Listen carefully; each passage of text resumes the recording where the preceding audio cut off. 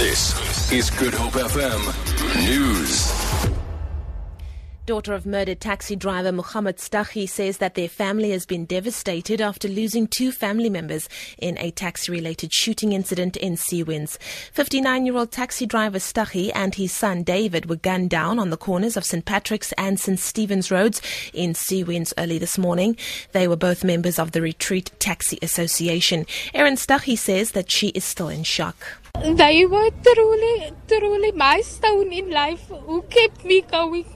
And even after my daughter, they stood by me and said, "You're gonna finish matric, you're gonna study further." And it's not nice losing a parent or a brother on the same day especially.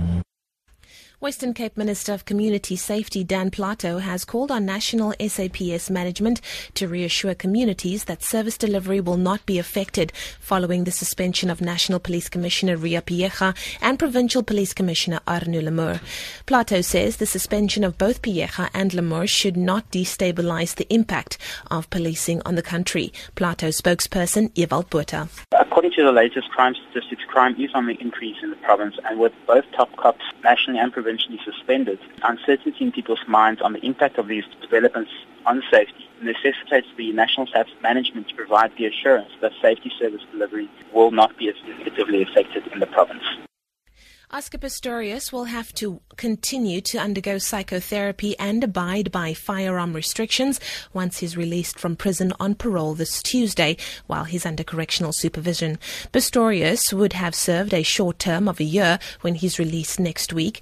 He'd been sentenced to 5 years for culpable homicide for shooting River Steenkamp dead at his Pretoria home on Valentine's morning in 2013. Leila Magnus reports. According to the press statement, the parole board considered all the submissions, including Pistorius' profile report, the directors of the parole review board, and the submissions of the Steenkamp family before coming to the decision to release Pistorius on correctional supervision.